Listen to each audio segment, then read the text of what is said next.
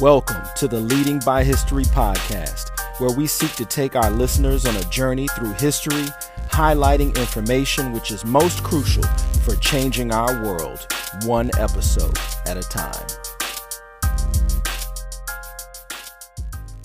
Welcome to the latest episode of the Leading by History podcast. I'm your host, Masayahu Israel, and today we've got a great guest with us, Liz Kleinrock, coming out of California. And we met a few weeks ago at a presentation that Liz did here in Richmond in conjunction with the Holocaust Museum. So since then, I've sort of attempted to keep contact with her, work out our schedules so that we could get together and actually do the show. Liz, welcome to Leading by History. Thank you so much for having me. It's good to talk to you. You know, I really appreciated and enjoyed the presentation that you did, and it provided an opportunity to really have some good conversations with folk that were at the table where I was. And glad that I had some teachers from my district who were there to be able to learn a little bit more. Can you tell us a little bit about, yourself? Just sort of give us an introduction into the kind of work that you've been doing around anti-bias, anti-racism, and just sort of bring us up to speed on what you've been working on so that my audience can be familiar with your work. Totally. So my name is Liz Kleinrock. The pronouns are she, her, hers. I am based in Los Angeles, California, but I am actually a transracial Korean adoptee. So I grew up in DC, white family, only person of color, which I will definitely say has impacted my passion and my drive for this work, and wanting to make sure that both young learners and families are equipped with language and strategies and tools to cultivate anti-racist and anti-bias households and learning environments. I have been an elementary school teacher for 10 years, and over the past 10 years have taught first, second, third, fourth, and fifth grade. And also served as my former school's diversity coordinator. This past year has been my first out of the classroom. I'm currently writing a book with Heinemann Publishing about how to assist educators in overcoming perceived barriers that prevent them from engaging in anti-bias, anti-racist work in the classroom, or digging into topics surrounding identity markers like race and gender and religion and things like that. And so right now I work with a lot of different schools and districts and organizations throughout the entire country to learn more about their communities, what their communities' or pressing needs are, and how can we create this kind of environment to also support teachers in concretizing this work within the classroom. That's a bit of a mouthful, but essentially that's what I do. Right. No, you're doing some good work. And as I was saying to you as we spoke before the show, that, I've seen your name in circles of people that I know or am familiar with. And when you get a shout out from my man, Dr. Hassan Kwame Jeffries, as being a solid teacher, and he would put his kids in your class without hesitation, that's pretty good stuff. I can think of no higher compliment. He's amazing. And I listened to his episode on your show as well. He's incredible. You're both incredible. Yeah, I appreciate it. Thanks so much. When we have people that are highly recommended, we want to make sure that our audience has the ability to engage with them and get a little bit of what they do. Now, for this show, I really wanted to talk about anti-bias, anti-racism, or some would say anti-racism, anti-bias. So when we talk about anti-bias, anti-racism, what is that? Define that for the listener. Sure. So I actually used to use very different language, and I think the words I choose are very intentional, are also very much evolving the more I learn and the more I unlearn. I used to be very rooted in this idea of like social justice, but often found that term felt very appropriated, especially like here in LA, you can see people like walking down the street in like Lululemon tank tops that say like social justice warrior and stuff like that. Just felt kind of icky after a bit. And then I was using language more around diversity and equity and inclusion, which I still use, but I've also felt like those are very much buzzwords these days in education. Yes. And that people really throw them around without ever getting on the same page about what they mean or what it takes to actually work towards inclusive communities and practices and achieving equity for all learners. I really like anti-bias and anti-racism because they're both rooted in action, not just like slapping a label on yourself like I'm an ally. Right. It's like that. But recognizing that these are parts of ourselves and our practices that we have to consistently interrogate, to unpack, and actively dismantle. That it's not enough to just say, well, I'm a good person, I'm not racist because I don't use racial slurs, like I don't belong to like white supremacist hate groups. But like, what actual actions are you taking every single day in your life? Like, what choices are you making to dismantle white supremacy? And I think especially working with young kids, like getting them rooted in that idea that it's not just a label, that it's a type of action that you need to take and something that you need to be aware of. So with students in schools, how can we begin to cultivate this critical lens for them where they can begin to self-examine and critique the choices they're making and the ones that their peers and community members are taking every day? And you know, what's interesting to me is that anti-racist is actually in the Merriam-Webster dictionary now, and so is anti-bias. I think that what you are explaining is a little bit more than what we get from Merriam-Webster. You know, it just says opposed to racism for anti-racist. And then for anti-bias, opposing or prohibiting unfair discrimination. That's a little bit more action-oriented, right? To oppose and then prohibit. In other words, I'm taking action to counteract or prevent it. So I actually like their definition of anti-bias, you know, preventing and counteracting bias. Yeah. But, you know, they didn't have as strong of a definition for anti-racist, and I think because it's still a terminology that's being developed and worked out, even though it's been around for, the last 20 years or so, or a little bit more. A lot of things I'm noticing, there's this retro piece, right? Like, even in fashion among Gen Zers, there's this retro thing where I started noticing a few years back that the high top fades were coming back and the parts in the hair and the big gold rope chains. And I'm like, wait a minute, I grew up on that in the 80s, right? There's this retro thing. Well, I think the same thing is happening in education today, you know, because when I saw your presentation, I saw you had Freire's Pedagogy of the Oppressed, and then I'm looking at stuff from my district. And I'm looking at people from my district who are going to conferences and they're pulling out Freire, they're pulling out Angela Davis. They're, you know, it's just like, wow, y'all are going back to get some stuff, some bell hooks information. And it's like a lot of things that may have come out, you know, the 60s, 70s, 80s. There's this retro piece that's coming back. But I think, as you said, some of the terms like, you know, to be culturally relevant and to have culturally relevant pedagogy. That sounds good, you know, to be social justice oriented. All of that stuff sounds good, but I think, as you said, it's become very buzzwordy. And so now I think lifting some of these ideas from some earlier decades is coming back now, but it's more about the practice as opposed to just using as a buzzword. Does that sound accurate? Does that sound feasible? Yeah, absolutely. I think like a really good example of what you're talking about is the way that folks are often using the word intersectional these days, like referencing like Right. Kimberly Crenshaw is amazing. But like that paper that she wrote came out in like 89 or something. Like it's not new Right. information, but the way that that word is now being used by folks outside of activism and like educator circles, especially outside of like Black communities and brown communities, you can tell that there really isn't like a deep understanding of what it actually means to be intersectional, you know, or that it's just Right. it's very surface level. It's more about like the appearance of diversity and recognizing that like people look different, but not recognizing also that systems are a huge part of that, if that makes sense. Yeah. And I think that this is one of the things that I encounter. So many educators, and I've said this in previous shows, so many educators now, like getting a master's degree is like the norm, right? Where if you go back 15, 20 years ago, having a master's degree was really like, wow, like you like now it's sort of like accepted, like you don't have your master's, right? It's sort of like one of those things now. And I think because so many educators, especially in K-12 education, where I spend the bulk of my time, so many educators have master's degrees. It's almost assumed by some educators that because they have a master's degree that they now understand everything, right? Like I read a book about it and I'm good because I have a master's degree now, so I'm straight. And I think we're living in a time where so many people are educated, and we see that the data shows us that teachers across the nation really hate PD, right? They hate professional development. especially what's offered by school systems.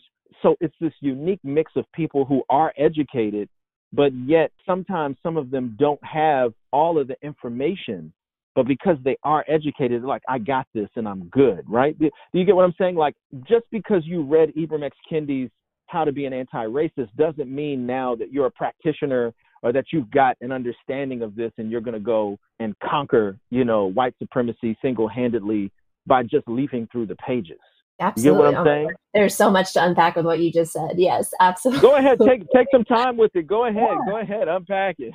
I mean, I think the first part you were saying about, the presumption that educators have to have a certain type of degree, have to reach like a certain point in education. Of course, like you can have a degree in anything. You can even have a degree in education and curriculum, but doesn't mean you know how to teach. Like one of my advisors in school would always say, like, it's like cooking. Like you can read cookbooks all you want, but if you actually want to learn how to cook, you have to get into the kitchen. And it's the same thing with working in schools and classrooms. Like you can read every anti-racist, like critical race theory piece out there, but it doesn't mean that you have any idea how to apply it in your everyday life or to teach other people about it, especially like young people. And I think it also goes into how much like colonized thinking and white supremacy also enters like higher learning spaces, like how much emphasis we put on the degree that you hold as a level of your credibility, your expertise, rather than people's lived experiences and how they process and reflect and share that out with other people. Like you don't have to have a PhD, like you don't have to wear the suit and tie in order to be somebody who lives and breathes this work and has a tremendous impact on communities. Yes. And that's true, and I think that gets to the core of what I wanted to talk with you about, which was, being a practitioner. I don't consider myself an anti-bias, anti-racist in the sense that I am what is the quintessential anti-bias, anti-racist person. Like I see myself as a person who is a student of anti-racist and anti-biased philosophy who attempts to implement that as I gain more understanding. Does that make sense to you? Yeah. I mean, it's like, because I've always had this issue with people who, and I think we talked about this when we met, they'll say things like, hey, I'm a feminist, right? Or I'm a womanist. You can't just read an article or you are in a circle of people who talk about womanism or feminism or whatever the case, and then you just say, oh, yeah, well, I'm that, but there's nothing that you're doing in your daily life to actually work towards those set goals, right? Like social justice isn't a thing, right? Like, yeah, I got to pull out my social justice thing and then do this little, whatever. It's like social justice is a goggle through which you view. It's a lens through which you view and engage the world. You see injustice, and social justice as a lens allows you to first acknowledge that there is injustice, and then secondarily saying, well, now what am I going to do about it? So I have issue with people that are not in the practice of these things, associating themselves with these things. I think you talked about, when you first came on the show in the beginning, you talked about allies, right? What's the difference between an ally and a practitioner, right, when it comes to anti-bias, anti-racist action?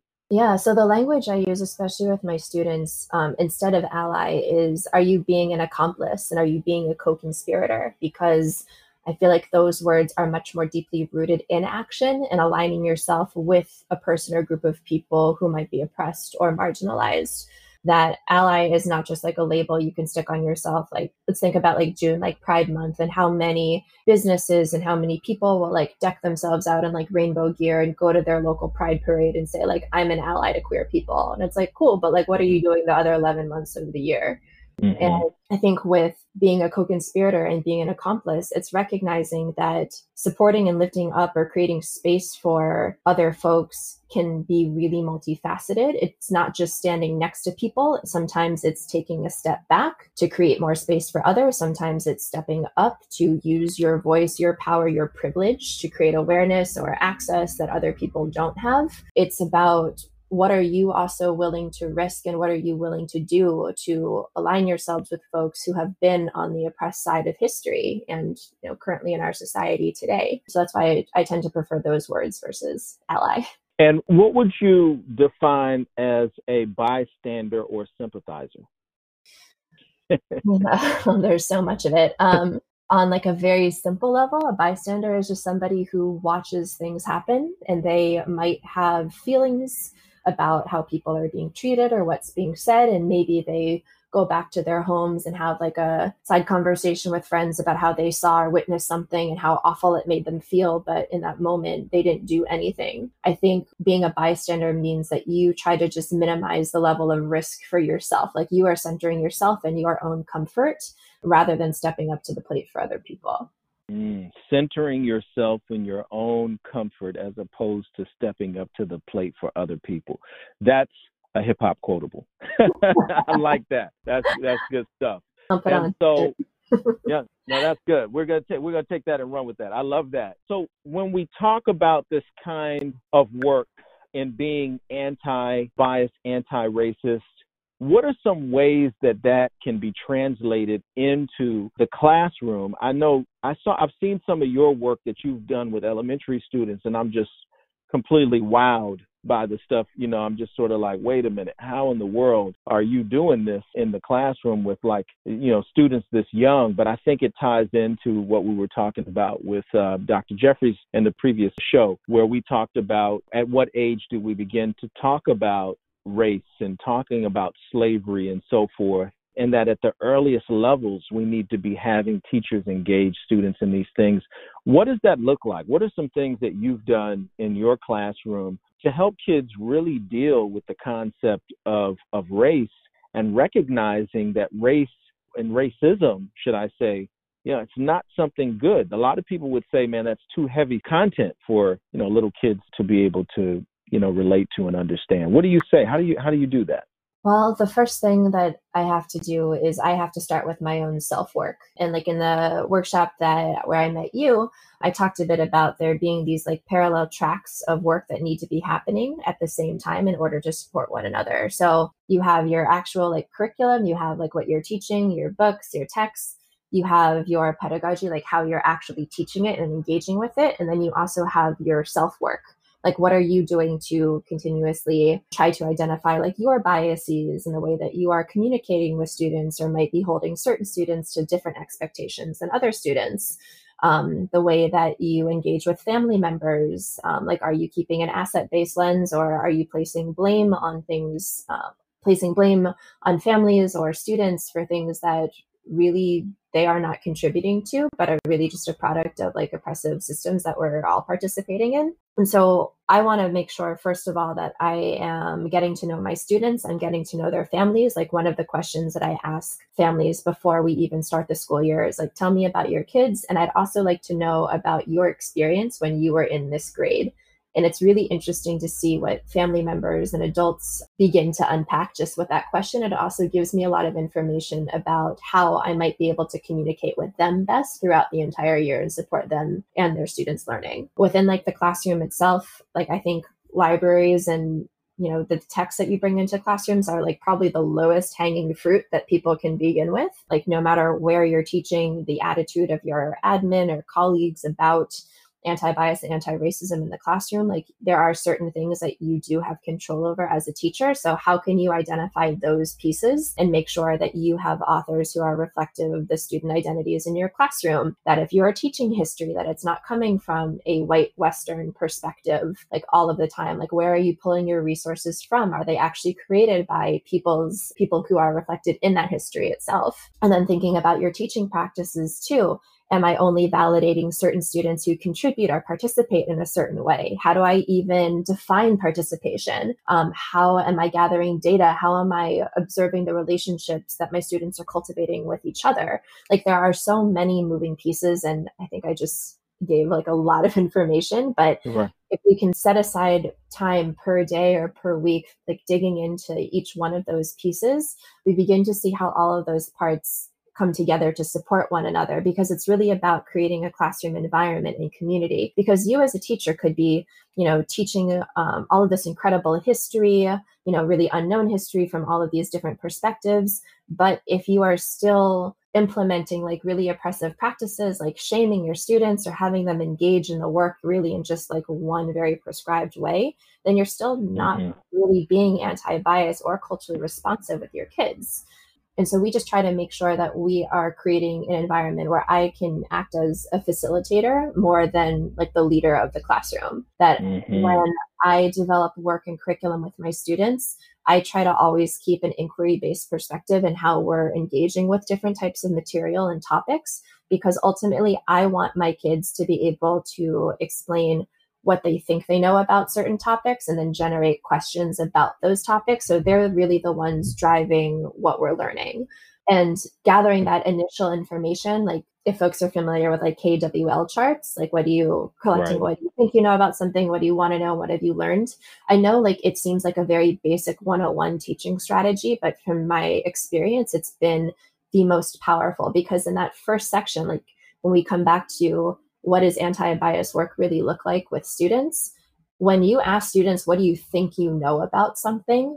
All of their biases are going to come out. You are going to get an idea of what they actually know about a topic and what misconceptions they have. So you can then redirect the way that you instruct and the way that you facilitate to also address and start to have them begin to unlearn some of those misconceptions that they're bringing into certain topics. I agree. That qual chart, as we used to call it back in the day, is not only helpful with children, but it's also fantastic for work with adults when you're doing andragogy and you're teaching adults about these things as well. So yes, sometimes the most simple and basic forms of instruction, if they're found in best practice and effective practices, sometimes those are the go-to things, man, because people don't think about how a KWL chart actually ties into, as you said, cultural responsiveness with students, because the whole idea of cultural responsiveness is to be able to connect with your students on their level in the way that they understand. And what better way to do that than to say, hey, what do you know and what do you understand? Right, very basic level, but this is what we do as human beings. This is how we build relationships with each other, right? Like, hey, I saw you reading this book. How is it so far? Did you get to this part? What are your thoughts on it? Like, those are like ice-breaking opportunities to be able to build a rapport with people. Well, these are effective practices for use in the classroom. And definitely, I think it's even important to even introduce students to the concepts of anti-bias, anti-racism, using these same vehicles, right? Like, what do you know about bias? And they might be little kids, but hey, they've heard certain words before. And I'm not saying you come in kindergarten and start talking about certain things, but definitely by the time you hit third and fourth grade, students are able to start having some conversation because they have some life experience. They've seen some things, right? Especially students that are in inner city environments. I know that the students that we support have seen a whole lot in their young lives. And sometimes that helps us to be able to help them work through some of the things that they've seen. So I agree with you. It's highly important. And I wanted to make sure that we got from you as a practitioner in those grade levels of how you were doing that. We're going to take a brief break and we'll be right back. Welcome back to Leading by History, some awesome stuff we've been discussing. When I say to you critical theory, critical pedagogy, or some say pedagogy, I come from the old school, right, where we said pedagogy, right? We pronounce things a certain way, and I know today with the speaking of Greek, pedagogy, but I stick to the old, I still say data as opposed to data, right? But when I say to you critical theory or critical pedagogy, what's your understanding of that? I think about the way that we teach and the methods and language and types of instruction we use to assist our students in recognizing like dominant power structures. How do we challenge those? How do we begin to dismantle them? I feel like when I think of the term like critical pedagogy, it makes me think about how do we teach towards liberation? And I know that's also like very vague, but those are, I think, my first word associations. So when we think about this, because I want to make sure that those K-12 teachers that are listening, are getting a bar of this, as they say on the West Coast. I want them to get a bar. And in seeing this, to think about what do we mean when we say critical pedagogy? And I think one of the things that I think, what is it, Max Horkheimer, I think is one of the earlier forerunners, the German philosopher who actually had some influence, I think in the 1930s or 40s, with sort of thinking about this transformational way of pulling in Hegel and Marx into teaching philosophy and all of that. But one of the things that he points out is that when we talk about critical pedagogy, we're actually talking about saying what is wrong with the current condition of something. Mm-hmm. I think when people think about critical, that it's more so like, well, it's this highfalutin, like we're getting deep, it's critical pedagogy. So, we're going to just talk about the depth and the deepness of, no, but it's on a basic level. It means to critique the current situation and the current social conditioning, right? So critical pedagogy is, it's critical as in very important. You can define the word critical that way, but it also is like, what's wrong with the way that we teach and do instruction today? Mm-hmm. My question for you is, what things do you see or have you experienced in dealing with K-12 teachers? What are some things that definitely are wrong or are challenges to being effective for students? What things are anti-critical pedagogy that you've experienced, so that we can sort of have a brief laundry list for teachers of things they might want to go back and check when they get into their classrooms again? Oh my God. I mean, how much time do you have? I mean, I think some of the most basic ones are just thinking about what types of practices do we continue to perpetuate just because they're easier for us. Like, these are the things that maybe the teacher next door was doing, so therefore I adopted this practice, and this is just something that's been embedded in quote unquote traditional American education for X number of years. So it's always been done this way, so we're going to keep doing it this way. I think sometimes it's really hard for folks to think about how to teach certain topics or subjects beyond what they experience themselves as students. And like, for example, math is something that comes to mind, and thinking about how Common Core is approaching math from a very different way. And like myself, I was trained in cognitively guided instruction, which is very different than just teaching like a standard algorithm. I think that a lot of things that prevent educators are also rooted in discomfort, and we tend to place that blame on students rather than self-reflect and think about, is this really something I think my students will struggle with, or is this something that I'm currently struggling with? And also just inexperience and the way that school schedules and teacher schedules are organized these days. It's very hard to create meaningful time to unpack a lot of this. I think in a lot of PDs, as you mentioned, like teachers don't like PD because so much information is thrown at teachers. And then there's just assumption that you will go home and continue to unpack and reflect on this all in your own time with like all of the other things that you have to do. So, I mean, there is absolutely a laundry list, but I think in terms of like, what are some of the most immediate things we can do is really start to push back on this idea of what are we holding on to because it's rooted in tradition or nostalgia, and also thinking about the way that we define like effective, the way that we define successful. And I think given everything happening in the world right now with all of like schools being shut down and the way that like distance learning is being implemented, I keep seeing I've gotten so many text messages from parents of former students who are sending me photos of like these thick worksheet packets that have been sent home. And it's just like, this is not necessary. This is not learning. This is task completion, which is not the same thing as learning.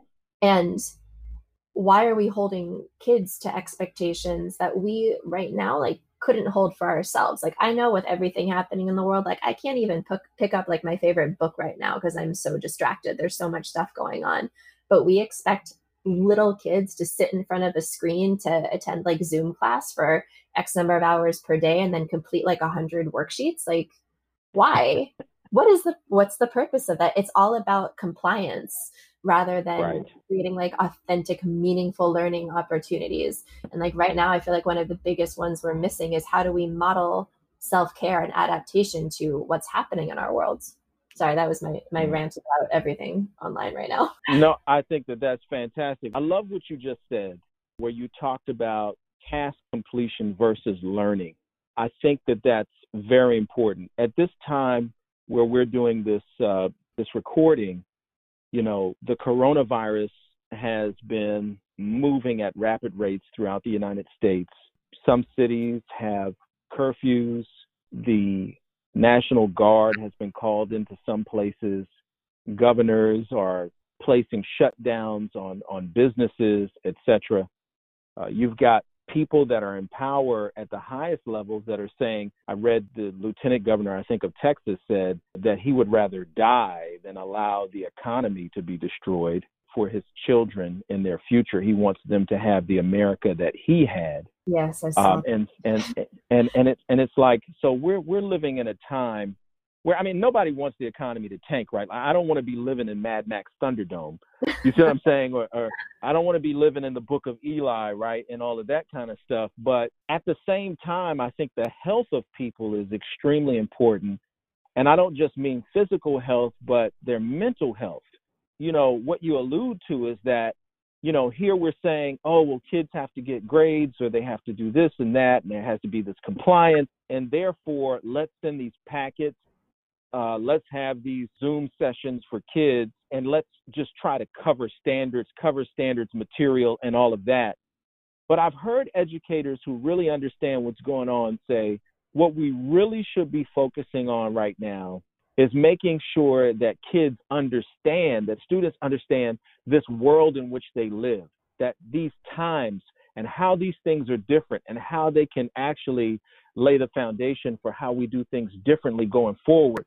One of my buddies that I had on the show, Kevin Levin, a historian who does great work in Civil War history, put something up in the Twitter world in which he said, we need to be having students documenting their experiences right now because these are invaluable primary source documents for the coming generation. And when I saw that, I immediately was like, right on. Other people saw the power in what he said. And I think he just stated today that he got off of an interview with the Smithsonian concerning that. They're looking at what he's doing with his students concerning that. Look, learning is supposed to be engaging, right? It's supposed to be something that pushes you and challenges you to want to know more. As you said, the inquiry or inquiry-based model of what is it that you know, but what is it that you want to know? Like, I think this is an opportunity in this now turning online digital age of things to recognize that, man, if you didn't have the juice when you were in the classroom, if your pedagogy wasn't critical then, you really are going to be lost now. Nobody wants to watch you lecture on Zoom for 2 hours about Bull Run. You know what I'm saying? Like, how are teachers who don't understand what inquiry-based learning is about, how are they going to now function if they say, going forward, we're going to be doing classes online. The coming year, we're going to do blended learning. People are going to be left outside. What are your thoughts about that? I mean, I think that's absolutely true. I mean, if there is already so much inequity happening within our schools, like within like concrete walls, then all of those issues are certainly just going to be exacerbated by everything that's happening right now. I think you'll see things like kids who are coming from more like wealthier, affluent, or like connected families. Their parents are going to have the ability to work with them on new material. They're going to have the ability to like interact with like enrichment activities and things that other students aren't. Like, I can think of a number of students who did not have access to internet, to tech, at least, that they could do work on at home. And like, when we say tech, like, there's a huge difference between a kid having access to a laptop to do work and a kid trying to do work on like their parents' smartphone, Right.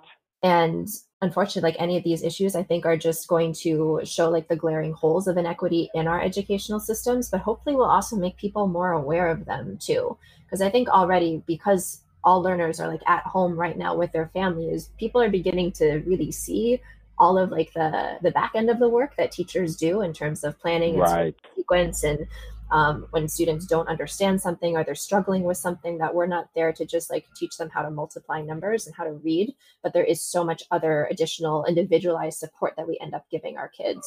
I have really no prediction to make about what's going to happen here. This is so uncharted for everybody, but I'm certainly hoping that we can come out different on the other end and come out having learned something new from this. And I think that this experience that we're all having is really a type of ground zero, if you will, for practicing, learning how to become a practitioner of anti-bias and anti-racist work, and viewing what we do through the lens of social justice and equity, right? Because as you stated, a lot of our students are in disparity, right, to other students that have access to, Chromebooks and all of these other kind of things, and have, fast Wi-Fi, right? Where some may still be, crawling around on a phone line with old AOL, sign-ins. You know what I mean? Like, we may have kids that are in such different spaces and places when they go home. And this is the thing. Some of our students actually come to school to escape abuse and to escape oppressive systems of family. And now they're there. And who is protecting them and looking out for them? But we want to make sure that they finish this 1,000-page packet by the end of the week. Right. We want to make sure, as I read, one school system was saying they're requiring their teachers to be in front of the Zoom, right, between 8 and 2 consistently. Zoom has that back end thing where the person who's in charge of the Zoom conference can see whether you've been idle for longer than 30 seconds or so. I mean, how do you require people during this time to be somewhere between 8 and 2 when people have family members and older parents and people who are already battling some form of sickness? People are afraid. Now, that doesn't mean we do nothing. That doesn't mean that we hide in our homes and we hide from information and we just say, oh, the world is ending, Chicken Little, and there's nothing that we can do to improve and better ourselves and our families. No, but there has to be a balance. And I think that the things that you've discussed and talked about, man, that's stuff that you can do online.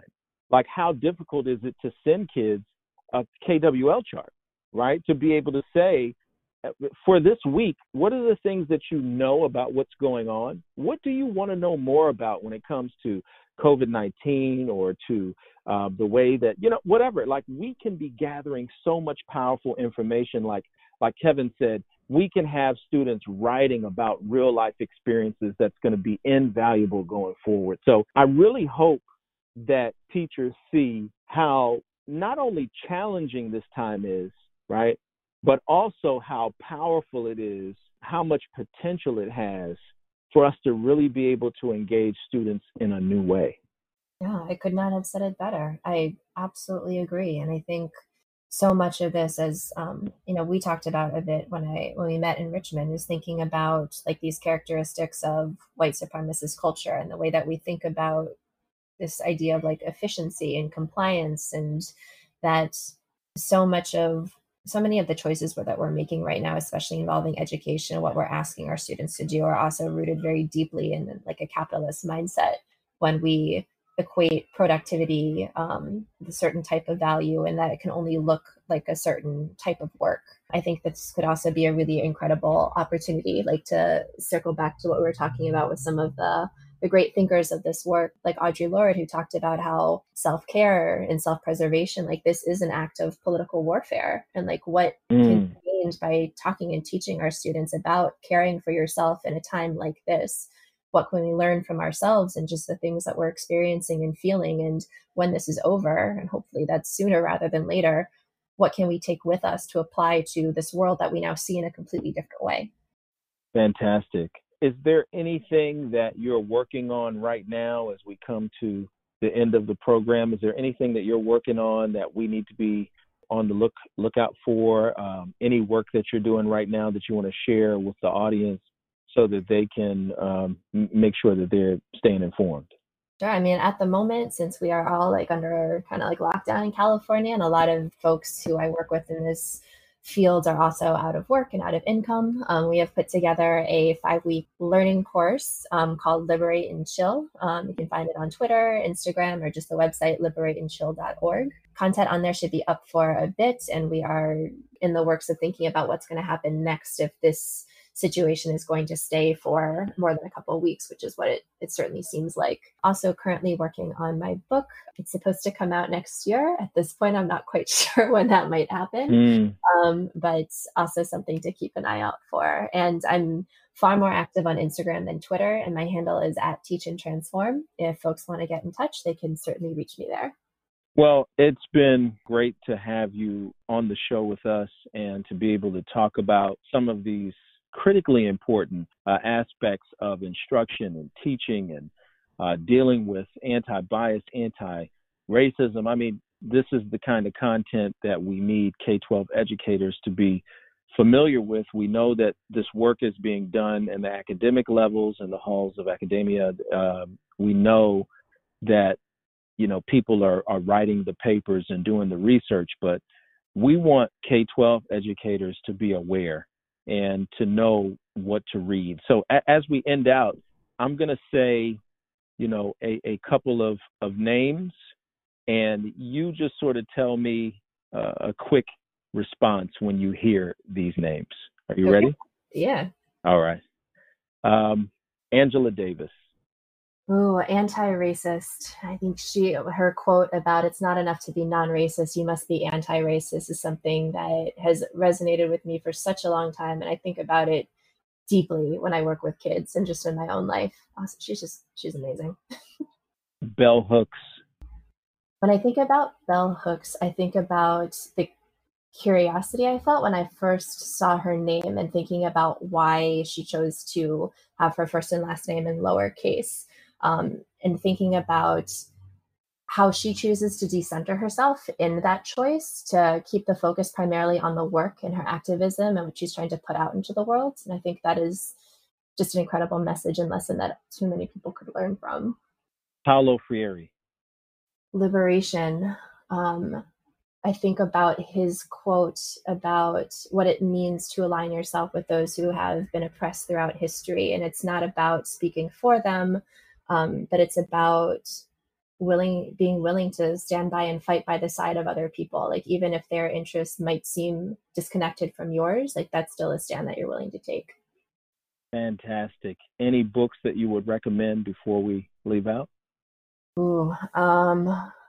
So because everything happening right now with the coronavirus, and as an Asian American person, folks are listening, I'm sure you're aware that there's been a huge increase in hate crimes, like verbal and physical assault against people who are East Asian presenting, Chinese presenting.